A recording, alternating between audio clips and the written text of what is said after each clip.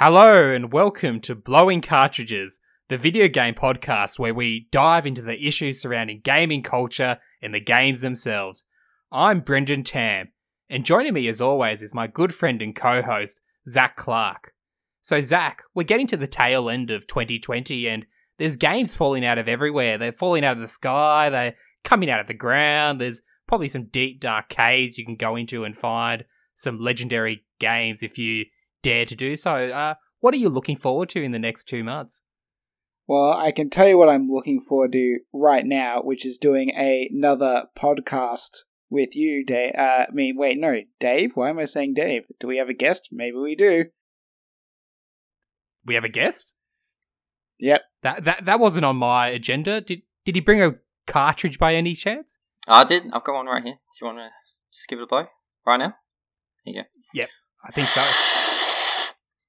Whoa, that was some solid blowing right there. Expert level. Look, you gotta blow it hard to get it to work. So yeah, that was some hardcore blowing. Well, as you can now tell, we have another guest this week. Our good friend Dave from back in the Another Castle Aussie Nintendo days. Dave, how are you hanging? Yeah, good man. Great to be on the show. I love what you guys have done so far. I'll be honest, I haven't listened to every episode, but from what I've listened to, you guys are doing a really good job. So I'm kind of honoured that you guys invited me back to have a chat. Oh, we're honoured to have you on, since you were really one of the impetuses to why we started this in the first place. Oh, you're too kind. So you just blew your cartridge. Can you tell us what it is for this week? It's Donkey Kong 64. Oh, but it's the cartridge. The cartridge I've got for you this week is console launches, as we've got the new consoles launching in a week from now, as at the time of recording this podcast anyway. Yeah, so by the time this podcast airs and people are listening to it, I'm sure a number of you will be diving deeply into your Xbox Series X or your PS5, but console launches are a phenomenon that I think we all look forward to as gamers because it always heralds in a new generation of hardware, a new generation of software, and hopefully a new generation of how we play games. But honestly, I personally have found this current upcoming generation sort of not that compelling. I don't find myself as excited as I have in previous generations. If I look back and into the deep recesses of my memory and remember the keenness I had when the Nintendo GameCube had, the sort of awe I had when the PS3 and 360 released, even though I didn't get those consoles. There was always that excitement, that hype, and it's just not there for me this year. What do you two think?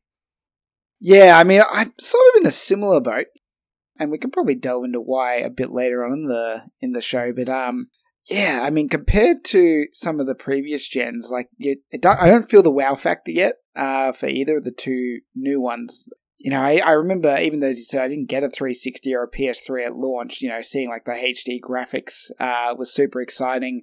And on the flip side, the Wii didn't have the graphics, but had things like motion controls. And there's all this sort of, hype and excitement about the new tech. Whereas, at least for me this time around, it's not as apparent what the new tech is going to mean for games. And I think that's a big reason why I'm not as hyped as I have been in previous gens. How about you, Dave? Yeah, they haven't really done a great job to show off why we should get these new consoles over the current ones, because, I mean, for one, like, all the new games coming out, you can play them on PS4, Xbox One. I haven't been convinced, that it's going to really play much better or, be more enjoyable on these new platforms. And, I mean, the games are really where it's at. You can talk about all the other little features and the bigger storage and, but at the end of the day, if I can still play the games on the ones I've got, and we're talking about a $700 purchase, yeah. Yeah, I think that's a really big point about this generation, for me at least. There's very little in the way of exclusive games just for these new systems. I mean, I'm sure there are a couple, but Microsoft was saying for a while now that they're all about this cross-gen. Halo was going to be on Xbox One and Series X as well, and then even Sony. I mean, I was shocked when I heard that like Horizon is also going to be on PS4. I thought that was going to be a 2021 sort of flagship PS5 sort of showcase, and maybe it still will look great on PS5 and run even better. But the fact that that's on PS4, Spider-Man's on PS4, it really, really hard to sort of get excited about buying a new system at this point in time.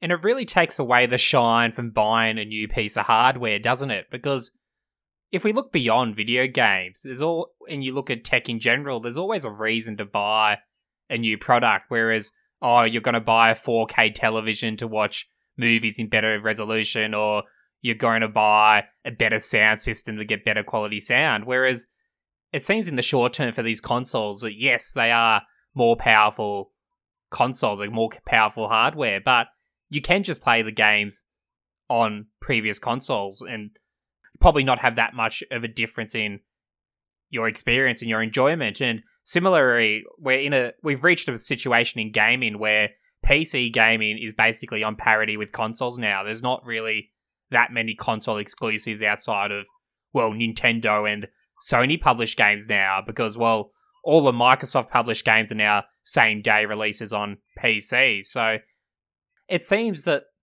video game consoles have become, in some ways, less about the games and more about being entertainment hubs where you watch Netflix, you stream movies, you stream video, and you play games as well. And it's still an easier way to do it than a PC, but it lacks that unique factor.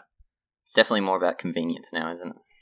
Yeah, for sure. Like, I mean, for me personally, I might eventually get an Xbox Series, whatever letter at the point in time that I buy one. But to me, yeah, it's about that convenience factor of like, these days I play mostly on the TV, and I just don't really want to set up a PC there. But if I was still mostly playing in my room or my desktop, as I was, 5 or 6 years ago, yeah, why would I buy an Xbox? I'd just download everything on my computer and play it there. Going on a bit of a tangent briefly, and back to one of the topics we discussed in our first episode, Zach, do you think that the lack of E3 and the lack of major video game events have impacted the hype for these consoles? Because I think a lot of people are hyped for these consoles, don't get us wrong. I think there's a lot. Pre-orders were through the roof. They all sold out. You won't be able to get one for the rest of the year if you tried, unless you pay a scalper. But there just seems to be something missing. Yeah, I almost wonder if that's more to do with us, though, than anything. I wonder if it's just due to our personal gaming tastes and what we seek out of games, which is why maybe us little group of 3 of us aren't that excited. Because you are right. When you look at the numbers, it sounds like they've, done a great job at selling out at least their first few shipments globally for both the Xbox and the PS5. And there does seem to be a fervor around them. The unboxing videos are coming out from media and that kind of stuff, and they're getting some good numbers on YouTube or on sites. So there's definitely a desire and a want for these new consoles. I'm curious to see, though, how that shapes out in the next few months, because I worked retail at the time of the last big console launches, so like the Wii U, Xbox One, and the PS4. And if you were going by day one, even the Wii U looked like it was going to be a success, probably even in the first 2 or 3 weeks, because I think they all had, sort of Christmas time, November launches. It was really in January, February, March that you sort of started to say, okay, PS4 is still very hard to get a hold of, doing quite well. Whereas Xbox and the Wii U even more so completely became quite readily available, and you sort of started to get a real sense of how excited the broader public were for these devices. And I reckon that'll be the same here. I reckon we'll be curious to see how both of these are selling in sort of by March next year. Out of interest for both of you, what was there like a turning point for when you decided, I'm not interested in going in day one with these 2 particular systems, or were you never likely to go in day one on them? That's a good question. I don't think there was a specific point, I was just sort of waiting to be grabbed by either one. Money is always an issue when it comes to launches. Like, do I really want to spend that much at launch when, I could wait a couple of years for a price drop? Everyone thinks about that. Everyone thinks about, do I need it now? Or is it still going to be the same experience for me in a few years' time? I'm probably jumping ahead here, but the only way I can sort of relate that question is that I kind of regret not getting on Nintendo Switch at launch because I missed out on that whole hype for Splatoon 2. I still haven't played Breath of the Wild. And so... Wow. Yeah, sorry, guys. But if I had got it at launch, I would have played and really enjoyed those games. So I still played Splatoon 2, but by the time I got on, everyone was getting off. So yeah, there was no specific point, but there was no specific point I jumped on. So I'm just not getting one. At least not for the first year, maybe.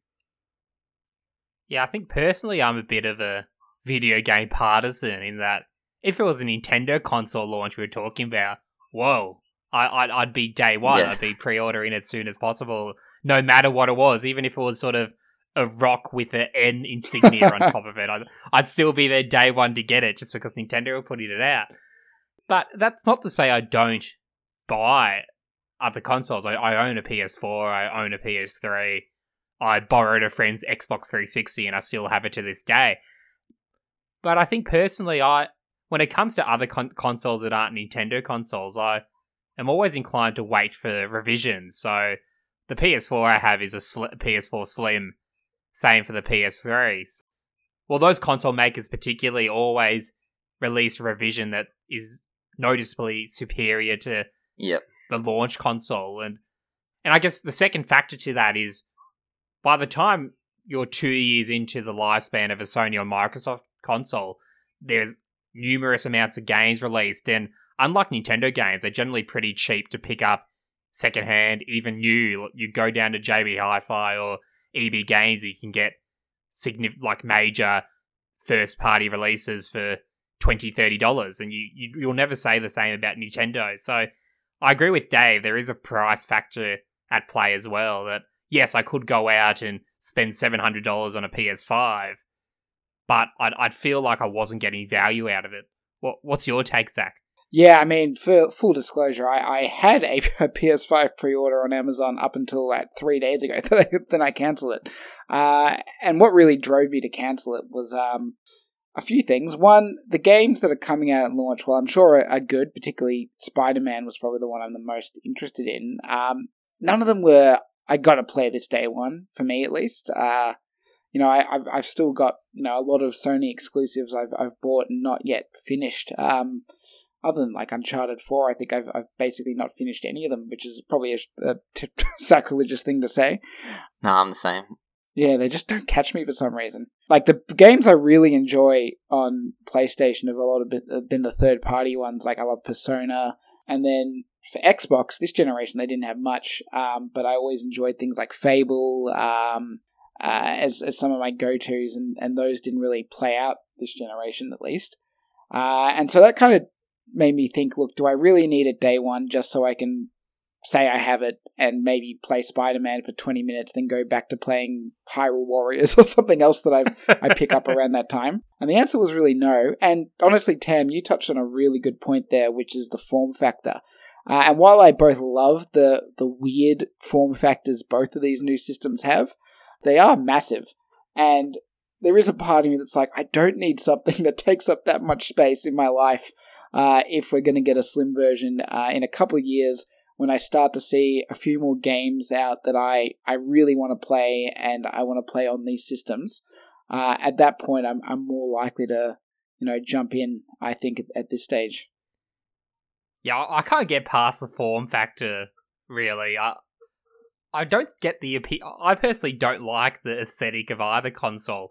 I think the Xbox Series X just looks like a massive server. And the PS5, I actually posted in the Another Castle Discord the other day. Luke, good friend of the show and frequent listener, he recently bought this. I think it's this electric fan or air conditioner or whatnot, and it looks like a PS5, just a lot taller, and I made that comment. I've seen that meme online. Someone realised they already had a PS5. It was their electric heater. Exactly. So, if you want to buy an electric heater, I'll buy an electric heater. I won't buy a PS5. But speaking of electric heaters, even though this has nothing to do with a coherent tangent, we've all discussed how we've been a bit disappointed with this console launch, and we're not really excited. Well, none of us are buying the consoles.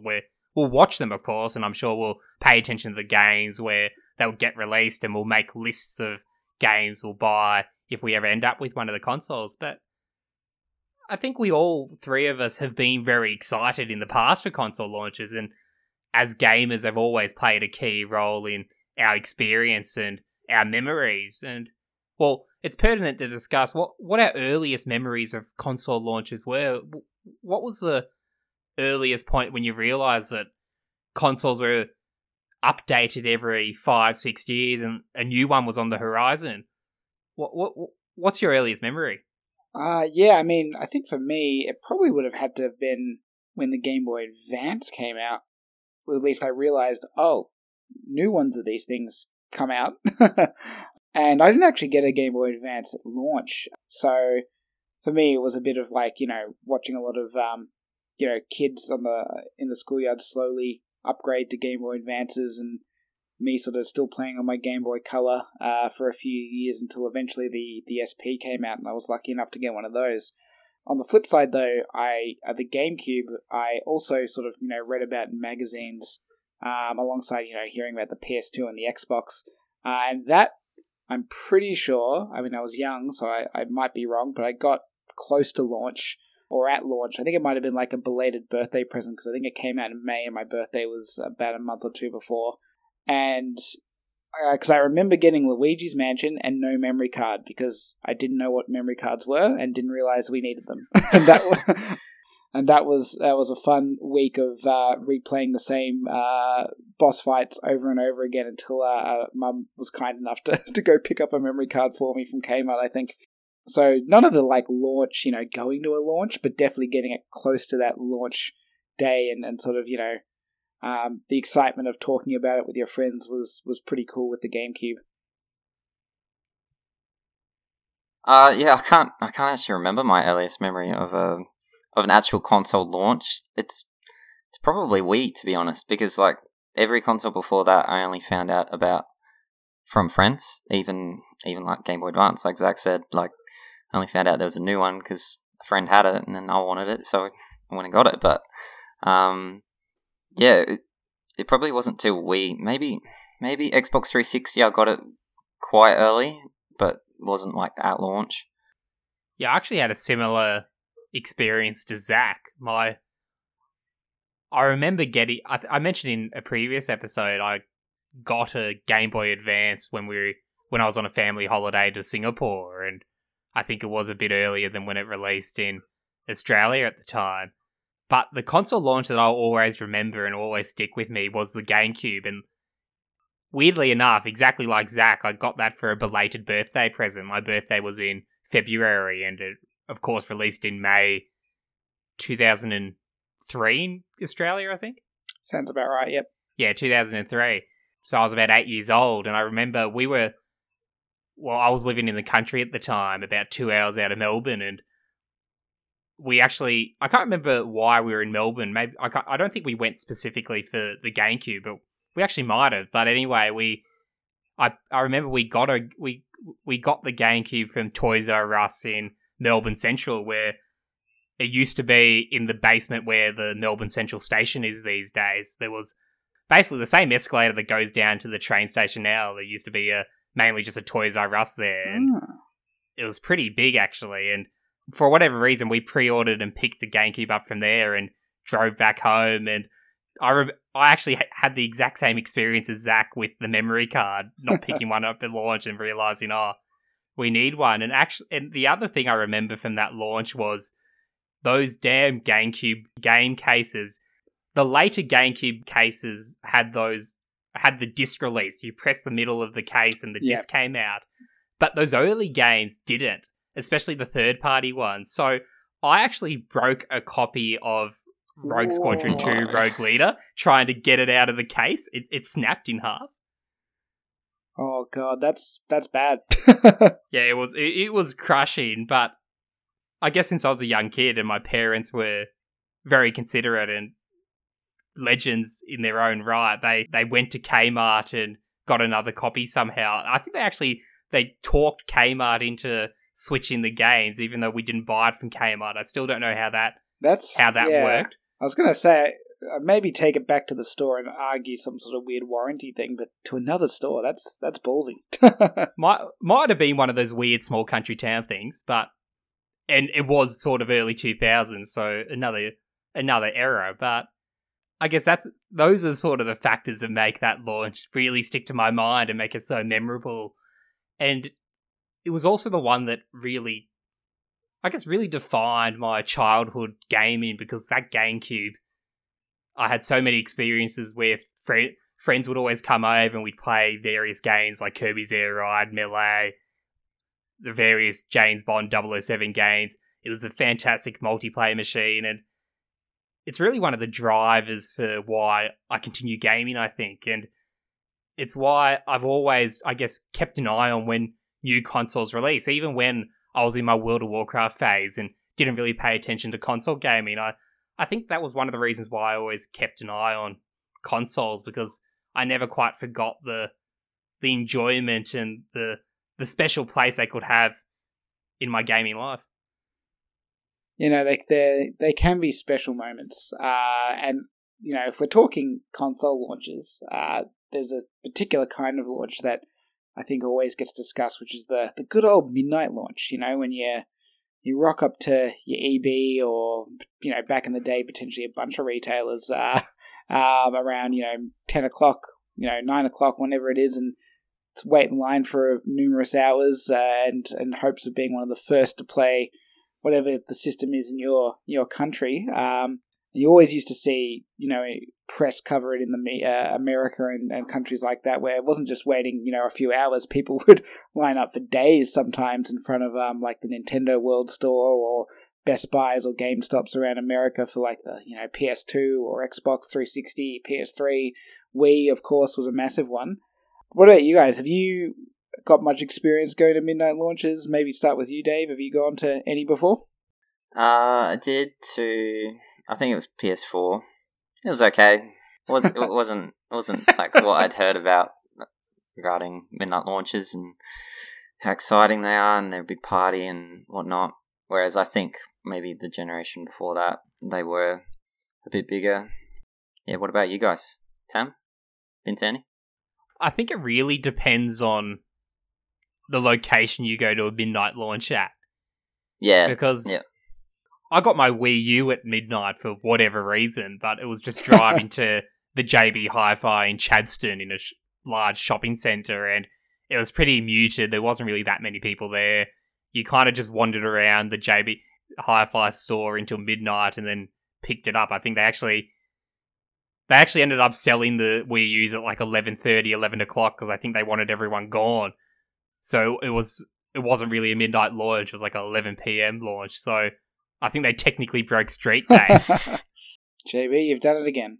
JB, you've done it again indeed. But then I'm sure Zach will discuss it as well, but because we both went to it. But then I contrast that to the Nintendo Switch launch at Federation Square in Melbourne, and that was an actual event. That was like the hype factor for that was to the tens. It was a fantastic evening, and there was hordes of people there, and it was like a party. They had fireworks, they had the head of Nintendo Australia, they had a DJ doing remixes of Nintendo music, and that's cool. It was a real event.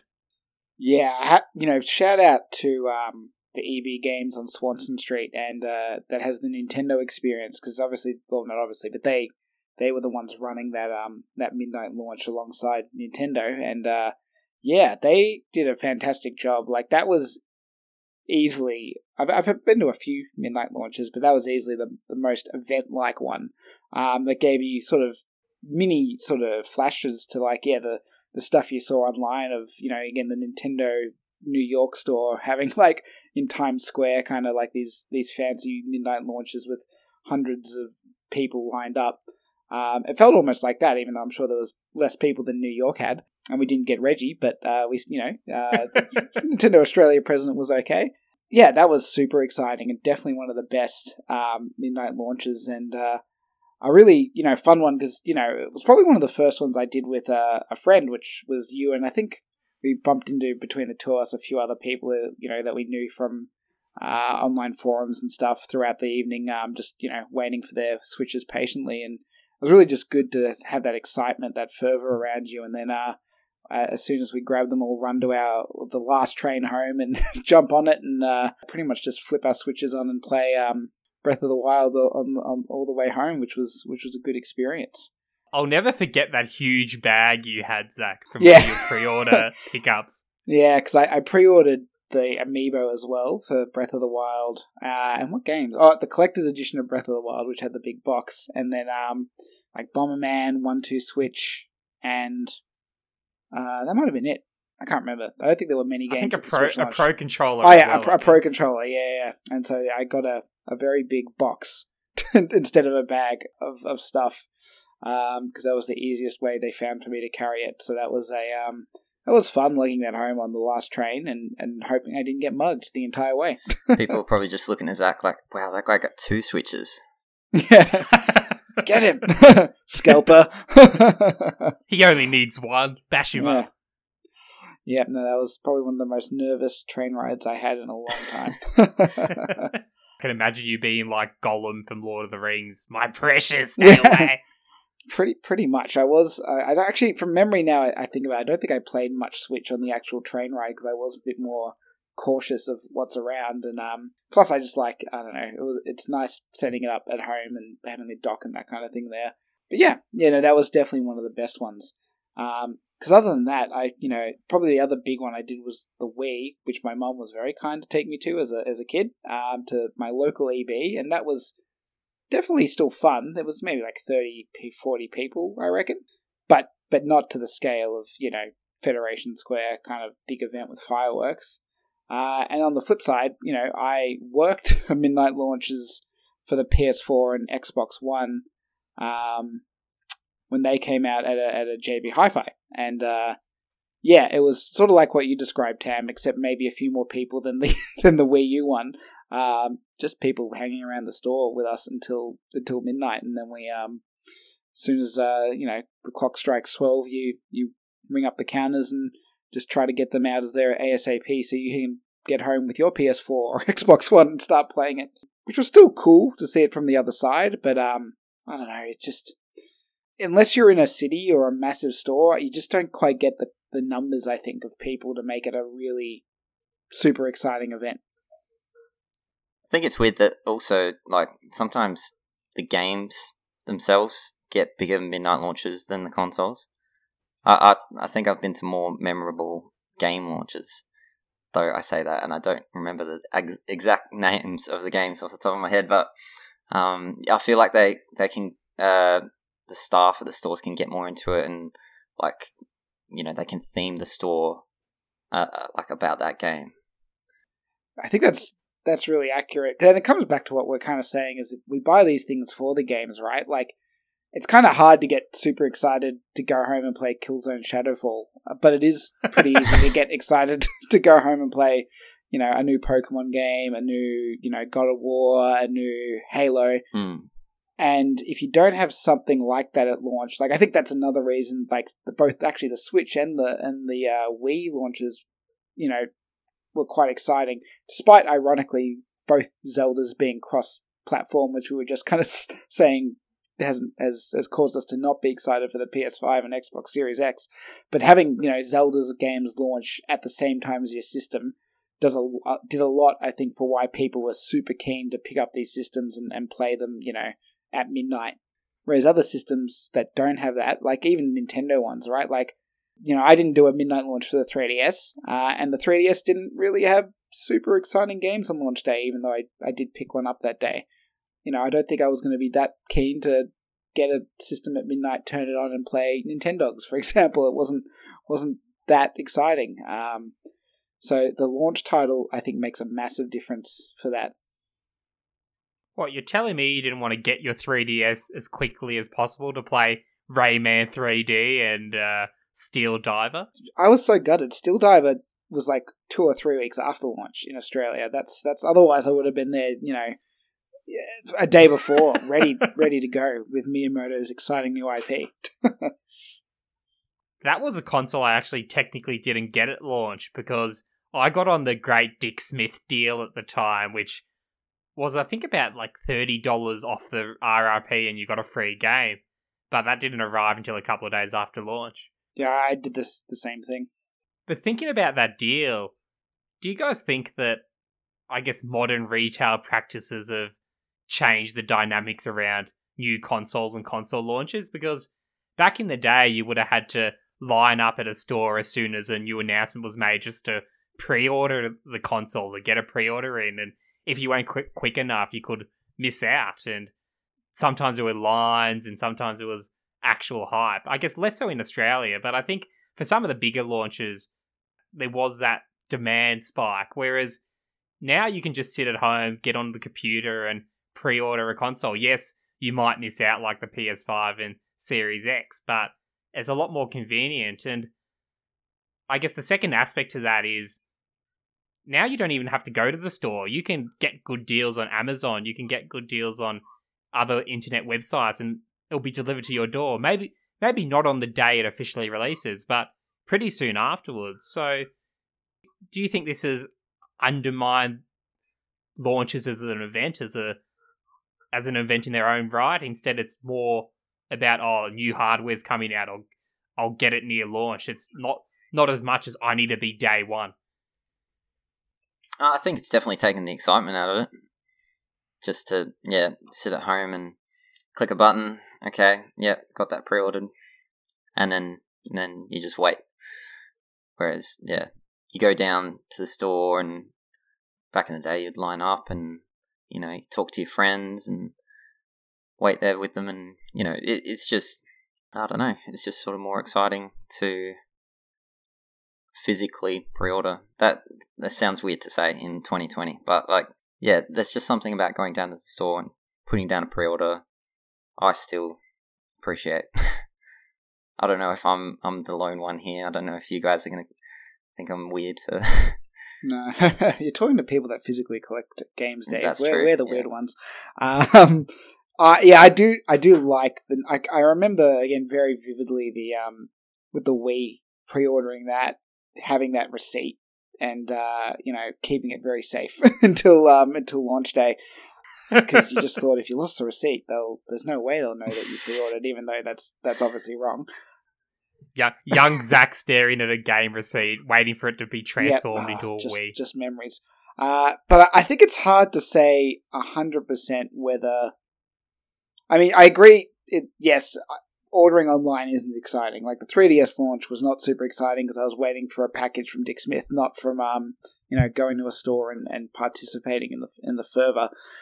It's hard to say, though, whether online has fully killed it or not, because I think with COVID, I just don't know how much that's impacted the situation. Obviously, scratch that. It has impacted the situation a lot, right?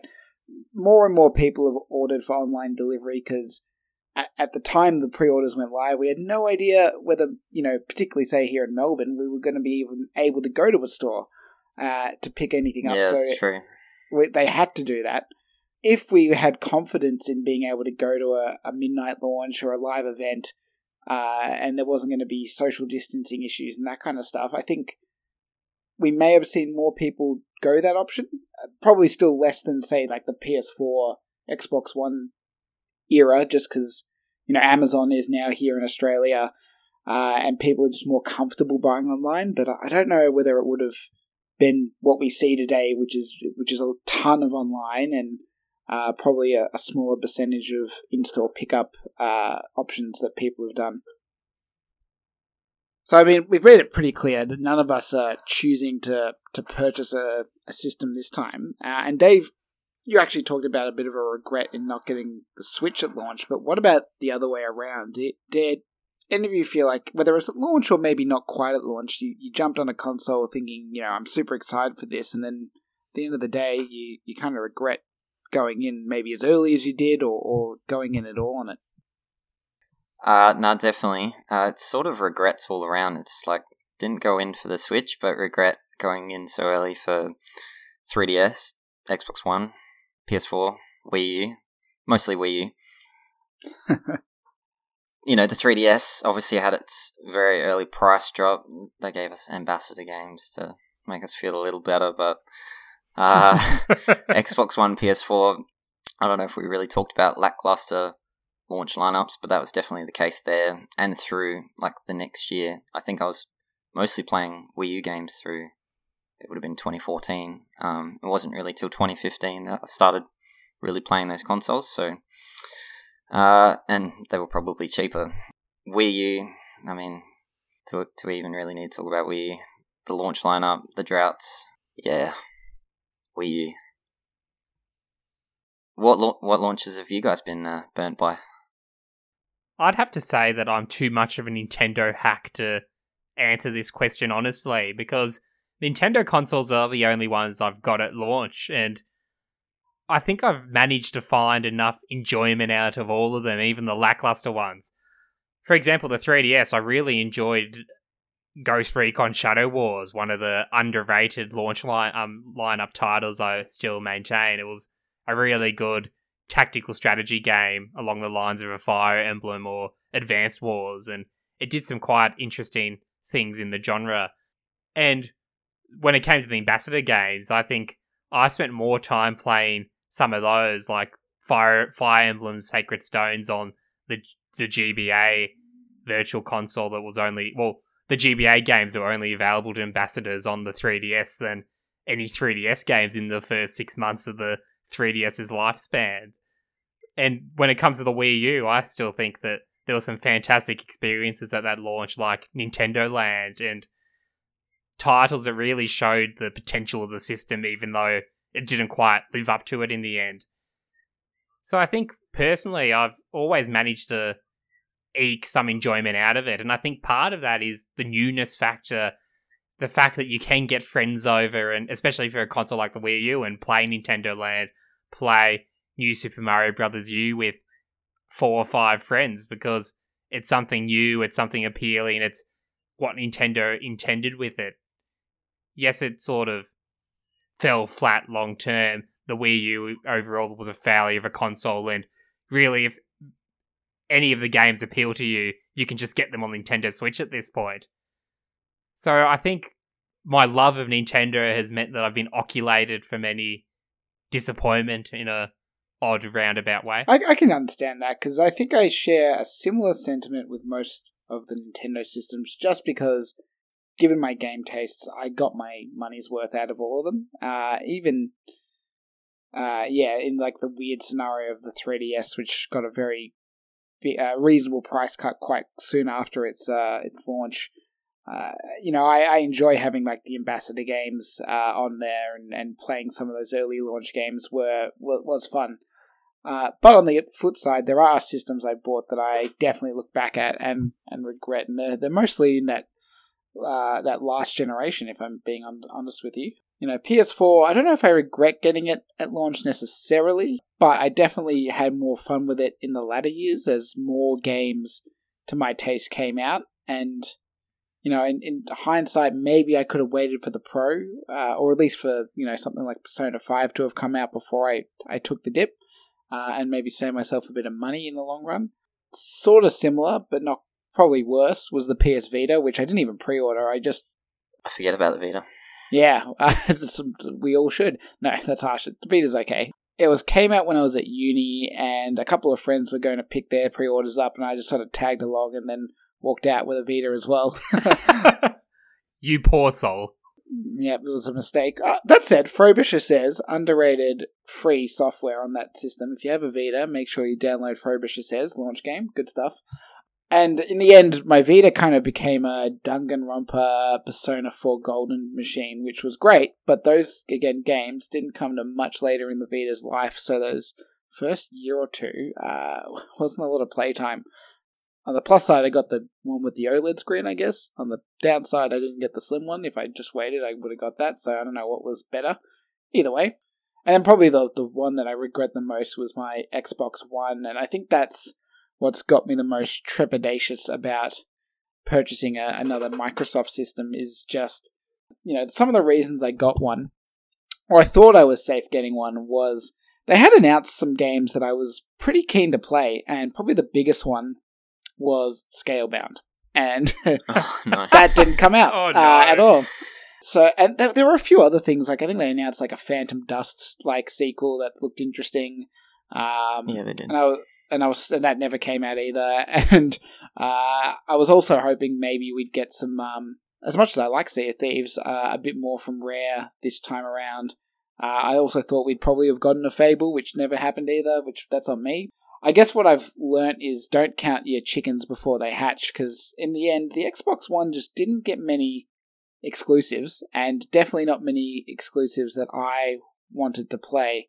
I enjoyed some of them that I did play, like I liked Rare Replay, I liked Killer Instinct. That was actually quite a fun fighting game around launch. But in hindsight, I really should have waited for like the Slim to come out, get that, and those games at a much cheaper price, and just had my fun with them that way. Or potentially they'll all be available on PC at some point through Game Pass or xCloud or both somehow.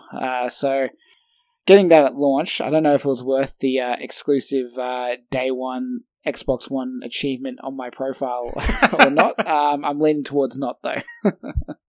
I guess that alludes to the perils that you can find yourself in of purchasing a console based on the potential of games that you've seen in sizzle reels and teasers that might not ever eventuate. I'm reminded of people that bought a PS3 to enjoy great games like The Last Guardian and Final Fantasy 15 and Kingdom Hearts 3, which, of course, all released on the PS4 about 10 years after the PS3's launch. Yeah, Last Guardian, also a game. I mean, I didn't get my PS3 at launch, but it was a game that motivated me to get one. So that was annoying to see that come out on PS4 instead, but it is what it is. Yeah, I guess it does suggest that I think we've all become a bit older and wiser and probably a bit more cynical in that we're holding off on the PS5 and Series 1 because we want to wait to see exclusive games. We want to wait to see new experiences. It's not enough for us that, even though logically we can assume that they'll be coming, we don't want to chase ethereal sort of phantom experiences. We want something solid. We want to know, November 15, 2021, you can buy Fallout 6 on the exclusive on the Xbox Series X. I'm going to be there for that because I really like that game. It's not even just whether it comes out. I mean, like, again, looking at Xbox, I think Crackdown was announced, around or before launch, and then that just go into development hell and launched, like, last year, and it was bad. Like, more and more, you need to wait to see these things materialize before you can be confident they are what you think they are when buying a system for them, I suppose. I guess to follow up on Dave's earlier point, are there any console launches that you regret not jumping on?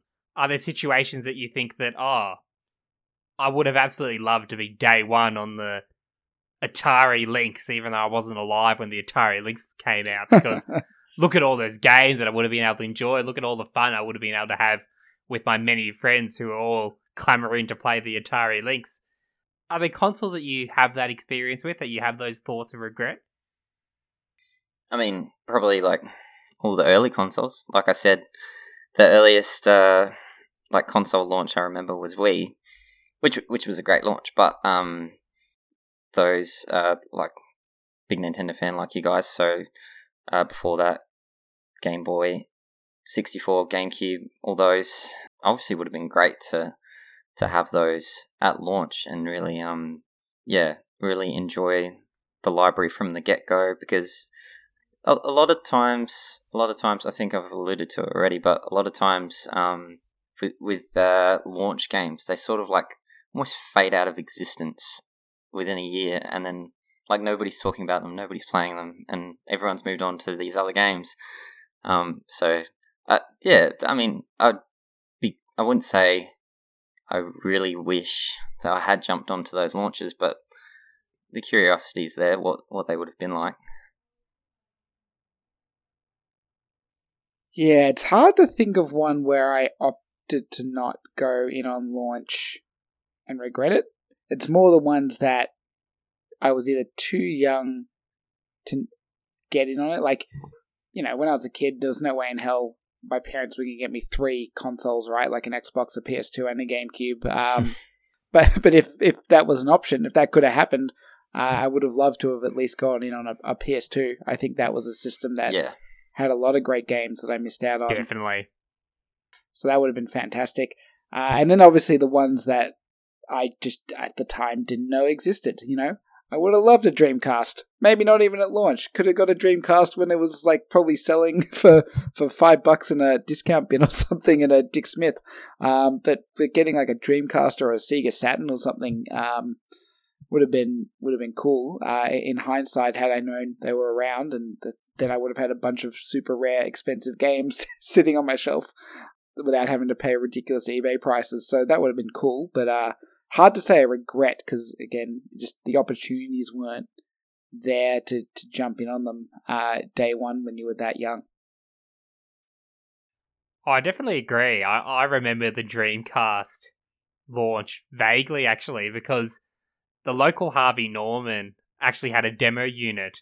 They had it for a while, I think, at least a year or two, and I remember my brother and I, whenever we went there with our parents when they were getting furniture or electronics or whatnot, we'd stand around and play Crazy Taxi on that demo kiosk, and it was a lot of fun.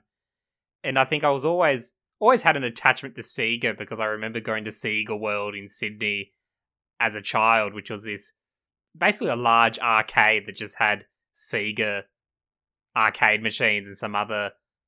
It was sort of a mini amusement park. I think they even had a mini roller coaster in there, even though it was sort of a tower in Darling Harbour in Sydney. No, I think it's now used for furniture expos and fun video game related things like that.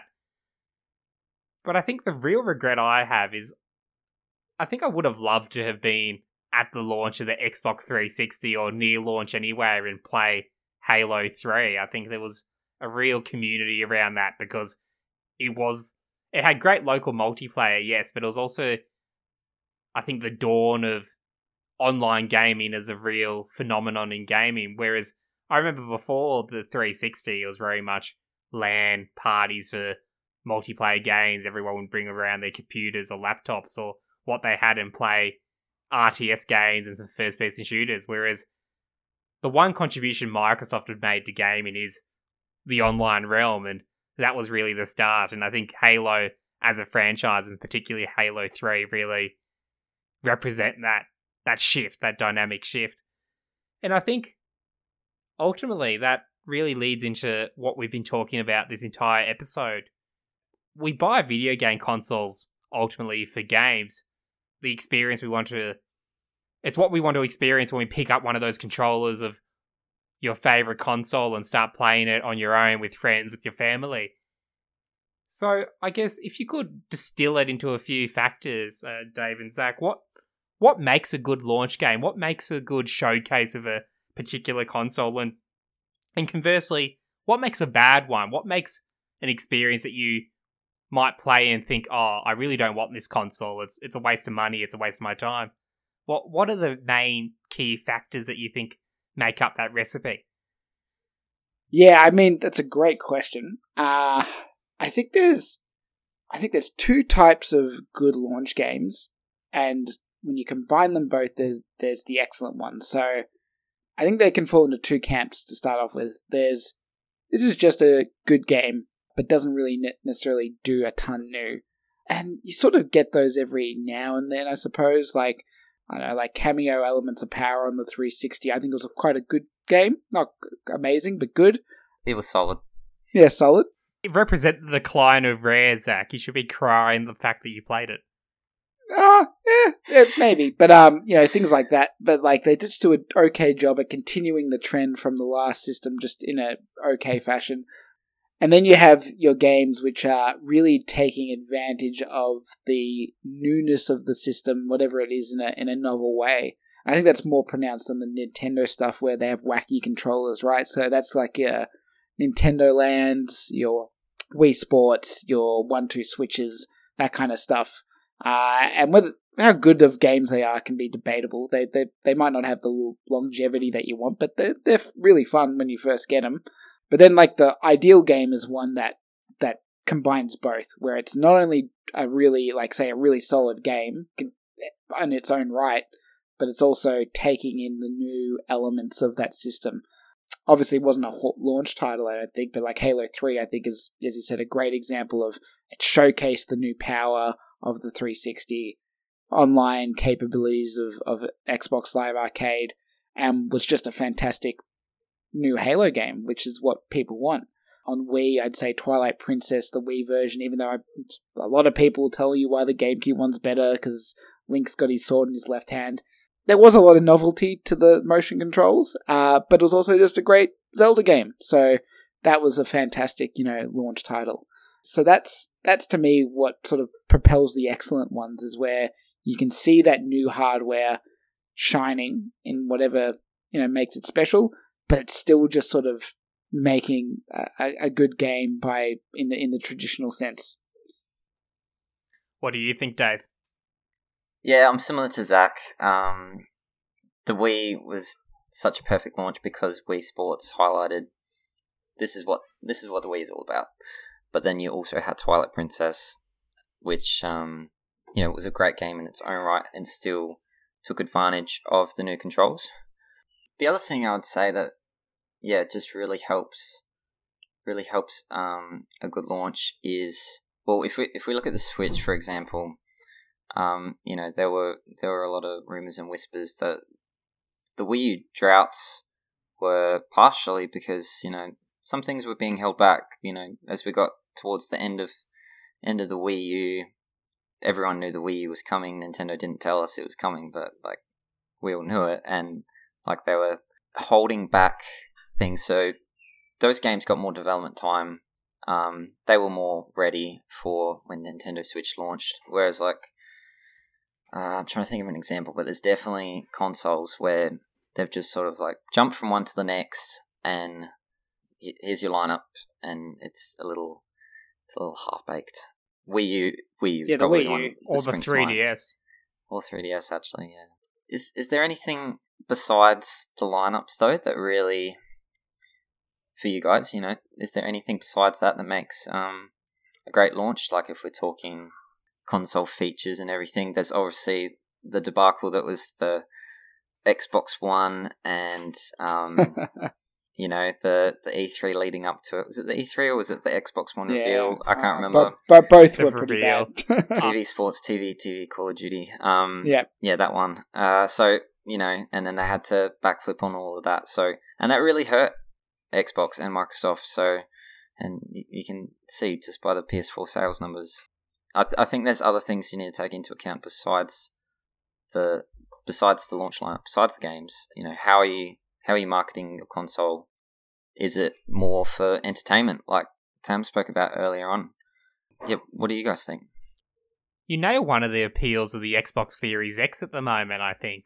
While none of us are getting one at launch, but I think one of the real key draws of it isn't the games that are coming out for it, which we've all agreed are few and far between, and there's can't really think of one exclusive that is coming out at the launch of the Xbox Series X. I think it's Yakuza Like a Dragon, but that's available, or that will be available on other consoles. And the draw power of the Xbox Series X is, Xbox Game Pass, and the fact that you're going to have this service where all these games are available at the tip of your fingers through a subscription model, and that's what they're basing their console on, and that is one of the major features of it.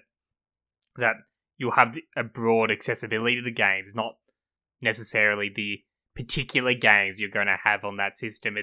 It's a mix of selling a system based on both games and the potential, which in a weird way it hasn't been done before, because it's promising people come to our platform and you'll have all these game experiences at your fingertips.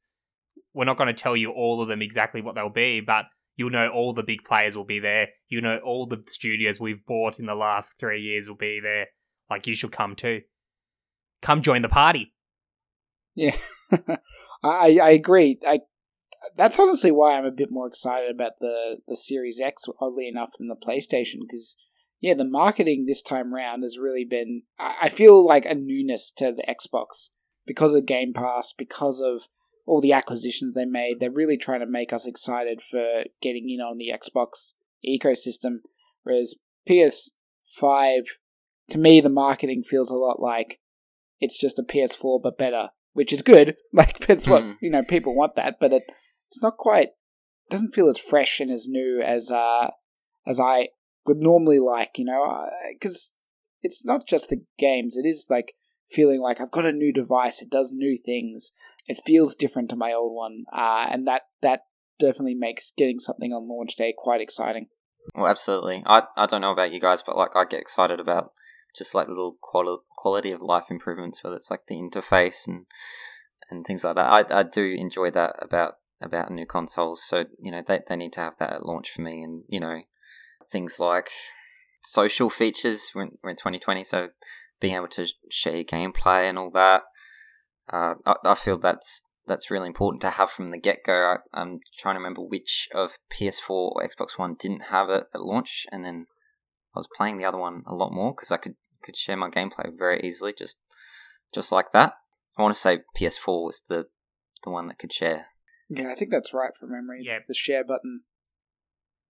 If I was to describe the current launch landscape of the Xbox Series X and the PS5, I'd imagine it's like a carnival, and the Xbox Series X is that person eating fire, and all these people are around. I'm standing around in a circle watching him spin around sticks of flames and shoving them down his mouth, and just in awe of, oh, look at all this stuff going on. This is neat. Whereas the PS5 is just that cool guy in a trench coat with dark sunglasses, sort of just leaning in the corner, just radiating coolness. And you're supposed to know that this is the coolest person there, but they aren't really making a show of it. They aren't really doing anything to get more people to believe in the coolness of this individual. It's just such a great analogy, Tim. It's just exuding in the atmosphere, and I think that's what's happening at the moment. And I think that goes to show one of the factors in console launches. I think that as we've all mentioned, there are a variety of reasons why we'd buy consoles at launch: games, quality of life, UI improvements, the potential of what's coming out in the future, and maybe some more materialistic reasons of, I just want something new to show off to friends, and I just want to get this because otherwise I'll feel left behind because everyone I know is getting a Xbox 360. Every grandma and her dog has a Wii. I better get one too. There's a whole variety of factors. I mean, that was definitely what it was like in high school, but maybe not so much anymore. I don't really care about having the new thing just because it's new. I mean, Apple users, they're still like that, but everyone else is a bit more calm. I think it also speaks to some of the, I don't know about you guys. Well, I guess I kind of do, but like our group Discord, no one's getting. Oh, one person, Luke, is getting a Xbox Series X. Yeah, the rest of us aren't, and I think that's a very stark contrast to at least the last couple of generations, where at least I knew a few people, either through my work or uni or school, depending on when it was, that were getting 1 or 2 or 3 new systems, which I think helps sort of inspire you to want to get in on it because of that FOMO factor, or just you get caught up in the hype. Whereas because no one around me is partaking, I feel less inclined to partake myself. I don't know if that's similar for you two. I definitely agree. I remember some of my earliest memories of owning a Wii U and a Nintendo Switch respectively was adding people I knew to my friend list, and it probably was one of the few times for both consoles I've actually used the friends list to add people to it, because you kind of forget about it. It's not really at the front of your mind after a couple of years when you have a console, unless you want to play with a particular friend online and you'll add each other. But when a console first comes out, you're scrambling to find people to add. You know, you might look on social media and realize, oh, all these people have bought one, I'll add them. And this sort of instant community is built. Whereas I think it's less of a factor the longer a console drags on, unless you, I guess, get bullied by your friends to, oh, we're going to be playing Monster Hunter World on the PS4, you better get one too, or we're going to disown you as our friend. I was going to mention the friends list thing, because, for similar reasons, like, back on another cast where I used to always obviously update the gamer tag, PSN ID, and, friend code lists, and that's sort of how I'd gauge, like, okay, who's got what, and who can I add, and I remember the early days for those, for that last generation of consoles, like, it was pretty healthy for definitely Nintendo, obviously, but even for PlayStation, there's quite a lot of people in there. Whereas, yeah, I think if I was to go through my friends list after launch, I don't think there's going to be a lot playing on the new ones. I think it comes back to what Tam said about us being older and wiser, and we've just all learned our lesson. I think we've all been burnt, and yeah, this time around we're not going to make the same mistake. That said, if you are getting a PS5 or Series X, we don't think you're an idiot. Maybe. Oh, we definitely do. You should invest all your money in Bitcoin instead. No, invest it in me. Give me the money. I'll do something with it. I'll buy my own Xbox. I'll play with you. You and your cult of personality, Zach. We really need to stop promoting it on this podcast. I should start like an OnlyFans. Is that how I get donations? Oh no. That's a donation site, right? Isn't that what it's for? For my fans? Yes, it's only for your fans, Zach. Only for your fans. Okay. Good. We can play our Xboxes and PlayStation 5s together on my OnlyFans account. Oh no. Where do we even go from there? So I guess one last topic we could talk about is, well, we have 2 consoles launching right now, but we've had a few other console launches in the past year. We've had the Stadia launch, and we had, I believe, wasn't there something else like Stadia that launched as well? There's an Amazon one coming out sometime soon. I forget what it's called. It's got a dumb name as well. That's all I remember. I forgot both of those things existed. Thank you for the reminder, Tom. Yeah, so I guess what I'm getting at is, I guess when it comes to the gaming sphere, just having new hardware isn't enough, is it? It's there needs to be something more. I guess we've sort of coalesced around 3 console makers now and PCs, and I don't really think that the monopoly, well, the triopoly can be broken now. Well, yeah, I think you're right, but you are seeing this rise in weird little niche things. Like, I mean, I feel weird saying Stadia's niche, but that to me is kind of a niche thing.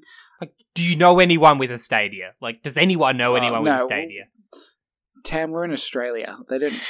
Google doesn't even know we exist. Let alone let us buy it. But a similar question of, does anyone actually know anyone that owned a Ouya? I was going to say Ouya. I do, yeah, but only because I think I was in a video games club and someone bought in on the hype. But we are seeing more things like that, right? Like you've got your retro remakes, like your analog consoles coming out, which is a bit of a different thing, but they sell out. What's Tommy Tallarico making? He's got the Intellivision new thing coming out, which seems super weird and odd. There's that new Atari thing, which you can actually pre-order at EB Games, which I think is the same cost almost as an Xbox Series X or a PS5. No. I think it's like the Atari VCS or something. I can't remember. It's some assortment of letters, and I don't know why you get it. You got the Playdate coming out next year, which is that little yellow Game Boy looking thing with a crank on it, which I'm actually kind of interested in if for the right price. And sounds like an OnlyFans reward. Yep, come join me on a Playdate, and we can rotate my crank on my Playdate on my OnlyFans. there's all those weird little things, and they all sort of sell out day one to an extent. Or maybe not Stadia, maybe that didn't. But the others tend to do okay, but then they kind of fizzle out into a bit of obscurity, right? Like, I mean, the Ouya did well on Kickstarter, or I think it was Kickstarter that it went on. Yes. And then just never really took off commercially after that. So there's definitely this weird little market for these niche weird systems that are popping up every now and then, particularly amongst collectors who almost want the thing to bomb, so they end up with something that's worth, a lot of money in the long run. And it's curious to see the launch hype dynamics for those kind of things. I feel like it's exclusively collectors that go for these things. Like, nobody actually buys those for the games, right? You're probably right. I mean, unless there was some gangbuster game on one of them. Like, the Ouya had stuff like Towerfall and Amazing Frog, but because it fell apart, those all got ported to PC and other systems since then.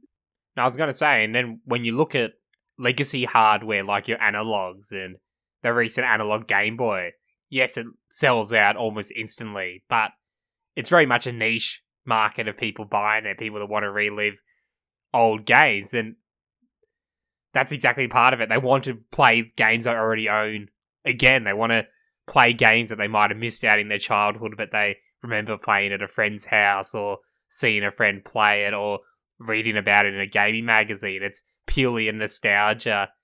So it's very much these niche markets for these products. Yeah, and I think it's interesting because you still get that level of excitement if you put yourself in the niche. If you go on those forums that are dedicated to whatever it is that's coming out, you can sort of find the excitement there. Again, maybe Stadia exclusive. I don't know why I keep shitting on it, but I think it's earned it at this point. Why does it exist? No one's been able to tell me. No. Can't tell you. No, it shouldn't. And in some ways, you can sort of feed off that excitement. And particularly if it's something that's not super expensive, which unfortunately most of the recent examples are still quite costly. But like the Ouya was pretty cheap, right? So it's sort of easy to buy in on the hype when it's like, oh, it's only like $50 or something US dollars to buy this little cube that plays games. But yeah, I'm curious to see if this is going to be like a mini renaissance of random obscure systems, again with like the Intellivision and stuff coming out, or if they'll all just flop and then they'll go away and we'll just be back to the three big boys till the end of time. Yeah, I think it will be the latter. It reminds me of the early 2000s where you had all those handheld consoles like the N-Gage. Sorry, Luke, for insulting the N-Gage, but you're the only person I know that actually owns an N-Gage, and whilst I would love to play one because of the novelty, it doesn't really make any sense as why it exists. Then you also had that other handheld console. I can't remember what it was called, but I just remember the owner of it was some Norwegian or some Scandinavian guy who was involved in all this fraud and was a dodgy business guy. It wasn't a Gamecom, but it was something similar. So it was just really odd occurrences like that of people trying to break into the handheld market and failing. And I guess it culminated in Sony's attempt with the PSP and Vita, which was a mix. Well, the PSP was successful and the Vita wasn't. And I think after that experience by Sony, I think we're now really experiencing consolidation in the industry, and I think what we've seen from the PS5 and Xbox Series 1 really shows that it really is consolidating around sort of PC-like hardware, with Nintendo being the only outlier. And I think we're really going to just have to wait for more Nintendo consoles and launches, which hopefully we'll see one in the near future to really see something different. Yeah, I mean, it's a good point, because realistically, we're going to be in a weird little sort of time zone, not time zone, but like time period where, with the PS5 and Xbox Series X launching, will be, I assume, at least 7 years before we see full, next-gen systems after those, not counting like your mid-generational revisions or jumps. And Nintendo's, it's weird, as fresh as the Switch still feels, they'd be next off the rank to put out a next generation system, whatever that may be, Switch 2, or if they go a completely different direction, or if they do something even more, weird and launch a sideways sort of system, like bring back in a 2 console model, which I'd be surprised, but I couldn't predict what they do. So no one can predict what Nintendo does, but you'd think they would just stay along those lines. Nintendo Switch, they've found something that really works, and it's like Tam said, consolidation. And Microsoft, Sony, they finally set almost like complacent in a way that like they're just happy with where they're at with their console and what they offer, and they're not changing.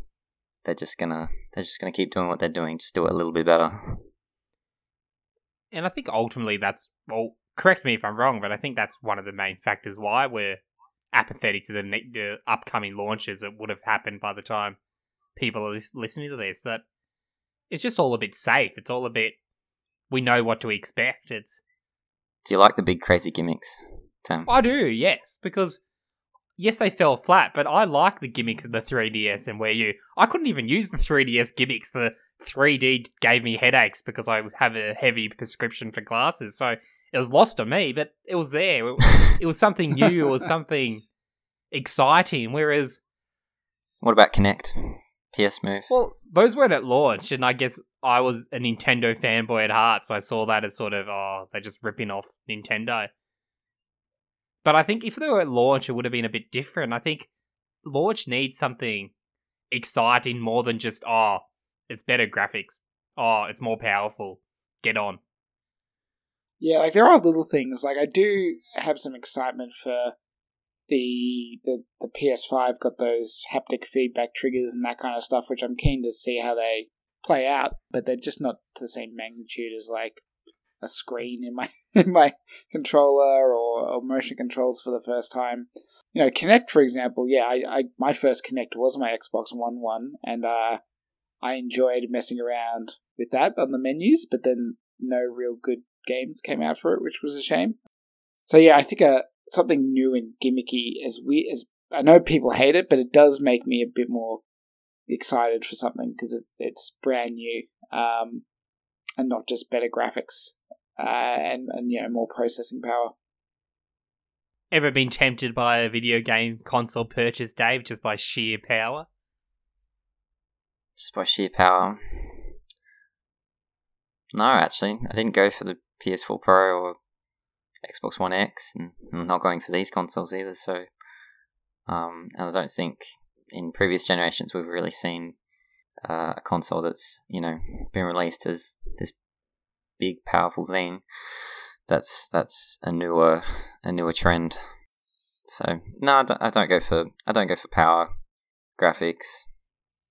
I guess I've always thought that if you're really interested in power, just invest in build a PC. Yeah, exactly. Build a PC. Yeah. Get your water cooling and your 4 graphics cards or whatever you want to do, and just build a beast of a rig, and then you can go on the internet and brag about your 16K displays and your 500 FPS games, and I'll pretend to understand what that means and why that's actually good, but you'll have it at least. I should say that's actually probably another part of the reason that I'm not getting either of these new consoles. They just recently built a PC, but not that I've really used it for gaming yet, so the option's there. Yeah, and I think that's also a bit why it's probably killed it a bit for me and probably a lot of us is, you're right, there was probably a brief period of time where the new consoles coming out would be, these graphical powerhouses, so people that were into that did jump on them day one, and you sort of got excited with them. But any of my friends that care about power, you're right, they're all PC Master Race people, and that's where they play. And I don't think the Series X or PS5 are really superseding what a gaming PC today does. Particularly, I don't keep up with it as well as I should, but I understand the latest round of graphics cards are not only fantastic, but quite affordable for, in comparison to graphics cards of the past. And so you don't have any of those tech heads getting super keen and excited about the launch of the new systems, because the graphics are no longer a driving reason to buy one of them, because you just go for a PC if that's what you're into. Well, exactly, and I think ultimately it comes down to that fact that there's just so many choices now when it comes to experiencing games and playing games. It's not like 20 years ago where, oh, do you want to play the latest Grand Theft Auto? Well, the only way to play that is on the PS2. You need to go buy one. We're no longer really in that situation. Yes, you have some Sony exclusives. Yes, you have some Nintendo exclusives, but those are the anomalies now. Most third-party games available elsewhere. So I think it's really taken away from console launches in that fact that there's less of an impetus to be there at day one. There's less of an impetus to be wedded to one console, because the experiences can be had elsewhere and concurrently. Like, we have crossplay now. All your friends don't even need to have the same console anymore. You can, yes, there's still holdouts. Yes, Sony allegedly makes it difficult for some games to do it, but more and more games are introducing crossplay, and the ones that don't have it are being left behind in many ways. So it's a very, very different gaming landscape we're finding ourselves in at this point in time. I think we've been around in circles a bit, but like we all seem to be very confused about, what is the appeal of these new consoles. And really, the only thing I can really put it down to is what Tam said about friends and just being able to still play games with your friends. If your friends are getting it, you just want to get the new console with them. Keep playing those games you love. I don't see any other appeal. I sound very cynical, but I don't mean to. If you do have friends, if you happen to have people that like you marginally, even if you consider them enemies, I think you have a duty to tell them to come listen to Blowing Cartridges, because I think we are a fantastic video game podcast. We're one of Australia's best. I'm going to make that claim even though no one's ever said it before in their lives. It's a big claim. It's a good week to make claims about things and just assume that they're true. That's the hot new thing to do at the moment. Well, there is that, and I think we also have to note that I didn't do it in the intro, but this is our 10th episode. We've been going for 20 weeks now. That's quite a significant part of the year. And woo! So to celebrate, I think you should go to Apple Podcast and you should leave a review. Leave a 5-star review. Leave a written review and just talk about how great we are as a podcast. Tell all your friends and enemies and all the people I mentioned before to listen to Blowing Cartridges. That's 2 podcasts per star. What a deal. Exactly. It's a bargain. You can't get anything better. Like, you could get a PS5, you could get a Series X, but you can listen to Blowing Cartridges for free. We don't even charge you. It's actually, I think we're committing a criminal act because we just offer so much value to the listeners, don't we, Zach? That's correct. And you could get even more value from us if you wanted to follow us on our social medias. At BlowCartPod on Twitter, and also now, because I either realize it's a feature that was recently added, or it was always there and I didn't notice, but at BlowCartPod on Facebook, there's now a way to add an at on Facebook, so consistent on both social medias if you want to find us on either of those. Or email us at blowingcartridge@gmail.com if you prefer a bit more of a long-form way of communicating with us. And if you want to pester Zach about his Playboy or whatever it's called, go to @Eggerino on Twitter. It's Playboy. Yeah, thank you. Please do. And if you want to pester Brendan at Tamazoid and tell him that I'm pretty sure that handheld system he was talking about was the Gizmondo by Tiger, and the number 1 selling game on it was Sticky Balls, you could tell him that on Twitter at Tamazoid. That's the one. I really want a Gizmondo, and the guy who created the Gizmondo is a legend, even though he's a Swedish mafioso, I'm pretty sure. And he loves sticky balls. But Dave, where do people locate you, assuming you want to be found? I don't know. You've been in hiding since Another Castle crumbled. Oh, look, I'm always in the Another Castle Discord. I don't know. I can't really link that through this, but yeah, you can find me there, or you can flick me a message on Twitter. Oh, what's my handle? You can tell how much I use Twitter. My handle is @hop1170. @hop1170. Yeah, that's the old Heroes of Play, Hop. Yeah, and then Ah, 1170. yeah, that makes sense.